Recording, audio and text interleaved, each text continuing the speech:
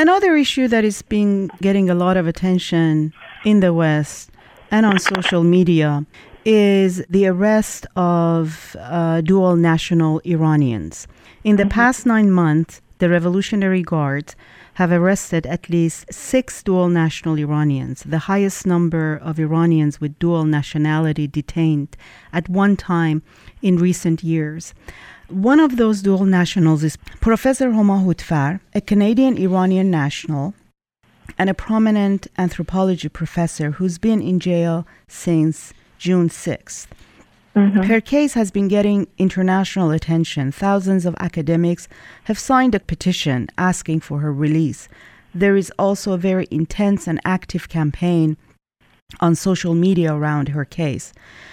It's interesting that Professor Houtfar was not an outspoken critic of the Iranian regime. As a matter of fact, she conducted many projects on family planning in Iran, and she wrote academic papers on this issue. Can you tell us more about her case and other similar cases? Tehran's Prosecutor General Abbas Jafar Dolatabadi told Islamic Republic, a news agency, he named a specified person, and he said that this person faces espionage charges after being taken into custody, and he also said that he or she is in contact with British intelligence agency. And similar charges have been brought up for other binationals who are in prison right now. So tell us more about her case and other similar cases. Arrest of dual nationals is taking place in a repressive political context in Iran, where the authorities are trying to link all attempts for social and political reform from inside the country to these Western orchestrated or foreign-backed operations from outside the country that try to infiltrate into the country and change people's beliefs and value systems. And the authorities clearly state in their articles on various state-associated news outlets that these attempts at changing people's beliefs and values is in order to facilitate a soft political transition and basically a soft toppling of the system. So this is the context or the ideological context in which these arrests are happening. And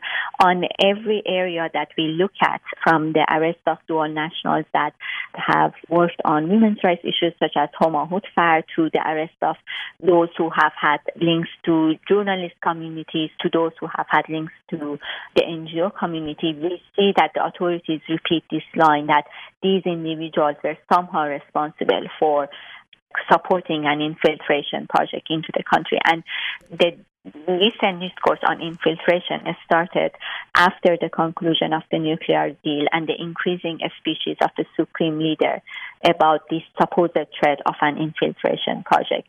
What is concerning to human rights groups is that basically in the name of this supposed security threat, the authorities are targeting individuals simply for exercising their rights to freedom of expression, association, and assembly. So when it comes to the case of Homa Houtfar, we are seeing a very direct assault on those who have used their freedom of expression, including through academic work, to work and document women's rights issues. So Dr. Homa Houtfar was arrested on 6th of June, and the information that has come to surface as of now shows that her interrogations focus intensely on her academic work on women's rights issues in the Middle East and on feminism. And the authorities have issued a number of statements that clearly say that her work on feminism and women's equality in Muslim countries was aimed at disrupting public order and promoting socio-cultural changes that can ultimately pave the ground for a soft overthrow. And it is really appalling that the Iranian authorities are equating Dr. Homa Houtfar's valuable work in relation to feminism and women's rights with national security offenses. And this just shows the extent to which the authorities are willing to go to crush anyone who challenges state-sanctioned discrimination or other ruling ideologies. In a statement on 24th of June, the Prosecutor General of Tehran stated that Dr. Homa Houtfar's criminal case is in connection with her entry into fields related to feminism and national security offenses. And the fact that the Prosecutor General put feminism and national security offenses in one line shows to what extent speaking up for women's rights equality, doing research on gender equality is being criminalized by the authorities. I should just note that Amnesty International has been also very active in the campaign for Dr. Huma Hudfar's release, and tens of thousands of Amnesty International members and supporters have signed Amnesty International petition that called for her immediate and unconditional release. And Amnesty International has recognized her as a prisoner of conscience. And she has major health issues as well that is concerning her family and friends. Yes, she has been held in Section 2A of Evin Prison, which is under the control of Revolutionary Guards, without access to her family and lawyer. And her family have said that they have not been able to take her the medication that she needs to take for this specific medical condition that she has. So this raises additional concerns about her safety and well-being while held in extreme isolation in Section 2A of Evin Prison. We are, of course, calling for her unconditional release. She should have not been in prison in the first place, but pending that, she should be allowed regular visits with her family and lawyer and access to medication. And denial of medical care to prisoners and detainees is one of the other areas of concern that Amnesty International has actually issued a report on recently, which shows how political prisoners and prisoners of conscience are being regularly denied medical attention, and their lives are being put at risk by the deliberate ignorance and negligence of the Iranian authorities. The other case that I should mention, and this is also getting a lot of attention on social media, is the case of Nazanin Zaghari Ratcliffe. She's a project coordinator for the Thomson Reuters Foundation, the news agency's charitable arm. She was returning to the United Kingdom with her 22-month-old daughter when she was arrested at Tehran's international airport on April 3rd. And she had traveled to Iran on a personal visit to visit her family, as is the case with all of the binationals who are in prison. Why do you think binationals are targeted? Iran has always used or tried to use the arrest and imprisonment of foreign nationals as a bargaining chip. They tried to get something out of it. But why binationals? What are they going to get out of arresting and detaining these binationals? The Iranian authorities have not been clear why different individuals of dual nationalities have been arrested in recent months. What we have got are these general statements that link these individuals to foreign-backed projects that aim to infiltrate the political system and, as I mentioned earlier, change the views of the public and facilitate a soft overthrow. And these vague accusations do not really amount to any recognizable criminal charge. There are very serious concerns about the way that individuals get arrested without warrant by security and intelligence bodies, held in solitary confinement for weeks or even months without access to their family and lawyer. During this process, they are subjected to interrogations and placed under pressure to confess. And then they are put on trial before revolutionary courts that convict them of national security-related offenses that are not clear and after a very unfair trial.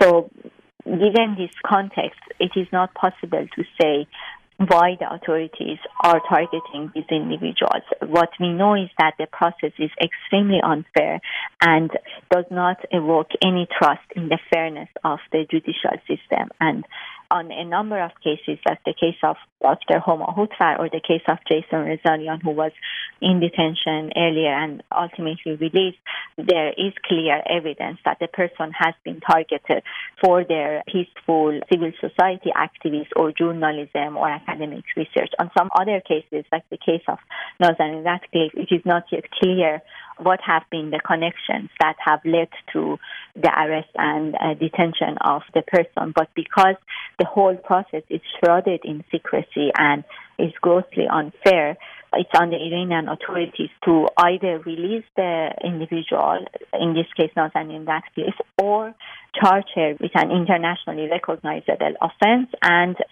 provide her with access to lawyer throughout the entire judicial process and ensure that the trial that takes place is fair and in compliance with international standards. And given that none of these have happened, then there are serious concerns that the person has been arbitrarily detained and arrested for politically motivated reasons. Recently, Amnesty International released a report on how Iranian authorities have intensified their repression of women's rights activists in the country during the first half of this year. They have carried out a series of harsh interrogations and increasingly liking any collective initiative relating to women's rights to criminal activity. This is one of the findings of the report. Why did you decide to investigate and write a report on this specific issue?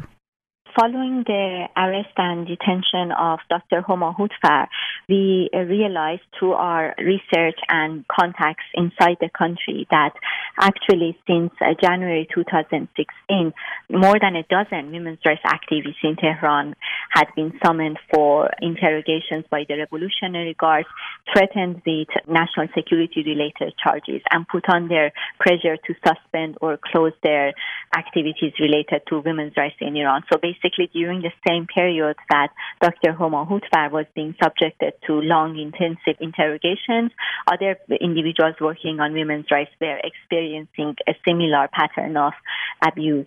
Parallel to that, we saw an increasing number of articles on state-associated media outlets that clearly equated any work on women's rights and feminism to national security-related offenses. This was evident in the statements of the authorities on Dr. Homa Hutfar case, but we also saw statements that were broader and were linking different women's rights initiatives inside the country to criminal activity or anti-state activity or a soft war on the country's value system. So together, Amnesty International became very alarmed that peaceful activists who seek gender equality are being increasingly framed as enemies of the state and targeted.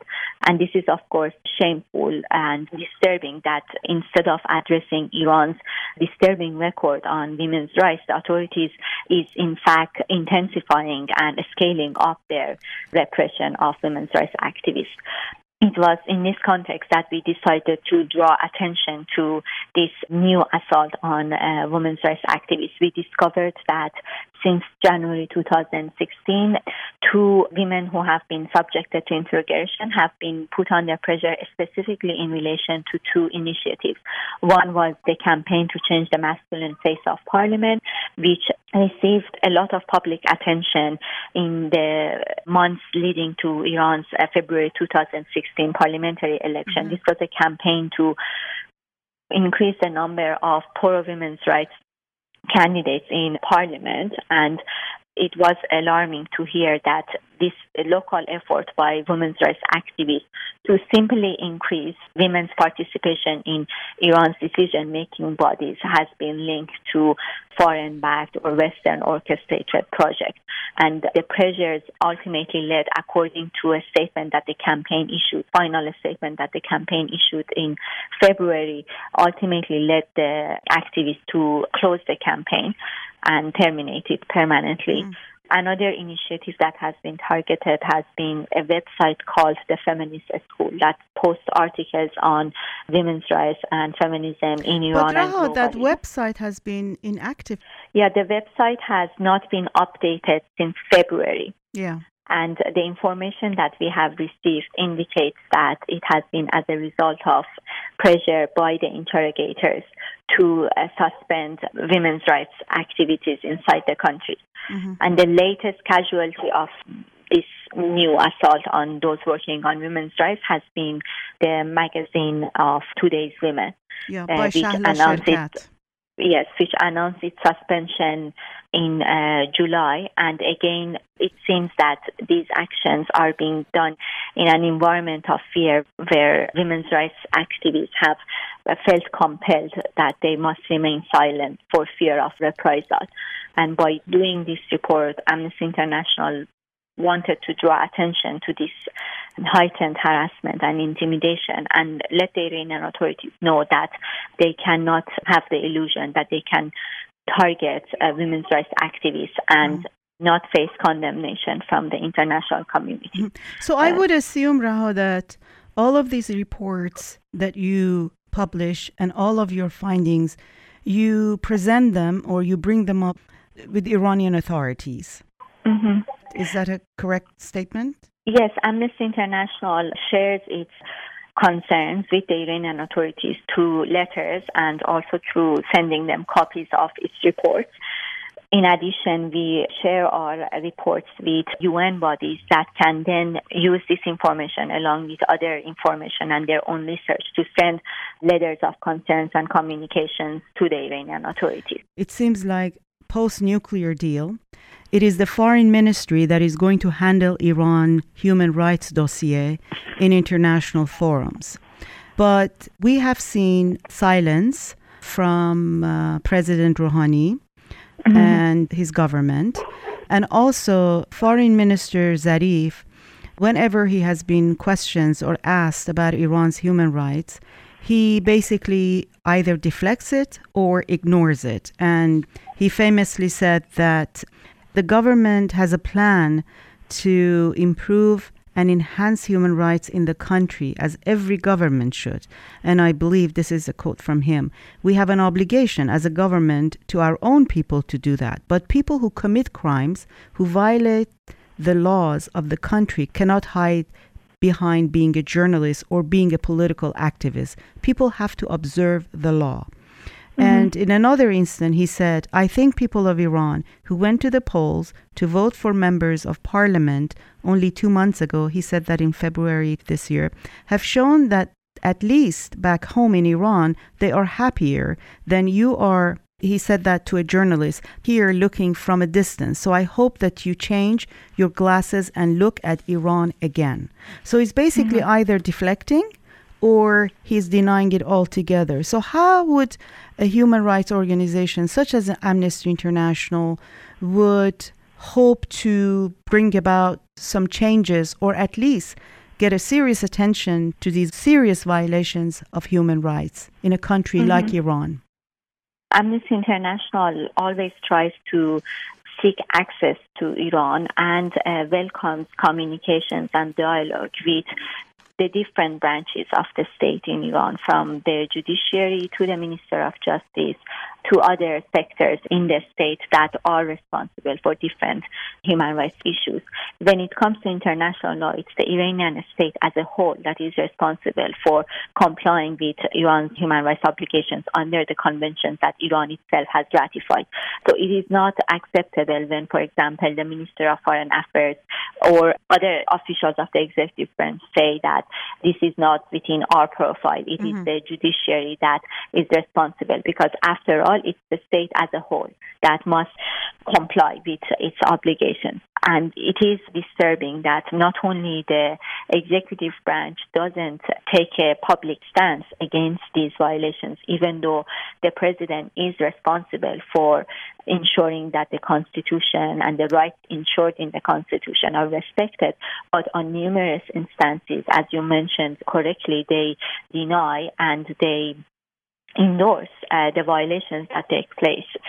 We mentioned the statement of the Minister of Foreign Affairs on Iran not having political prisoners, when there are so many cases that Amnesty International and other human rights groups have documented that show how journalists, human rights defenders, trade unionists, women's rights activists, artists, student rights activists, and individuals belonging to religious and minority groups have been targeted for harassment, arbitrary arrest and detention, and long prison sentences. The statements simply fall apart as soon as you draw attention to any of these cases, from Narges Mohammadi, a human rights defender who has been sentenced 16 years in prison for her dedication to human rights work, to younger activists like Atena Daimi and Omid Ali Shanaz, who have been sentenced to 6 and 10 years and 14 years in prison for their peaceful human rights work. So it is distressing that the Ministry of Foreign Affairs turns a blind eye to these cases and makes a false claim that Iran does not imprison people for their political beliefs or peaceful civil society activities. There is a lot of attention on human rights activists in Iran who are being threatened or who've been detained. But something that gets less attention is the fact that hundreds of labor activists, teachers, refinery workers, and industrial workers, they have been arrested also. They have been in jail. There are several trade unionists who are serving long sentences in Iranian prisons, and their charges are usually spreading propaganda against the state and gathering and colluding against national security. And these charges have stemmed from the peaceful trade union activities of these individuals. A latest example that was the subject